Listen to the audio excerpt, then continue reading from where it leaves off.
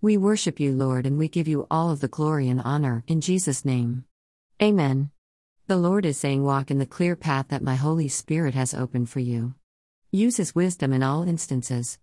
I have a lot of important things to say to you, but you must receive them through the Holy Spirit.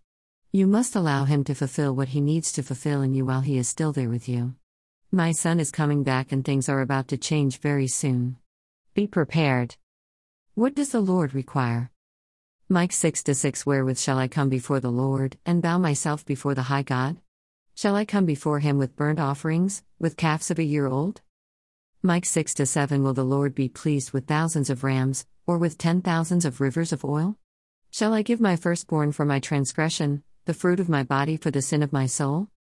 Micah 6:8 He hath showed thee, O man, what is good, and what doth the Lord require of thee, but to do justly, and to love mercy, and to walk humbly with thy God.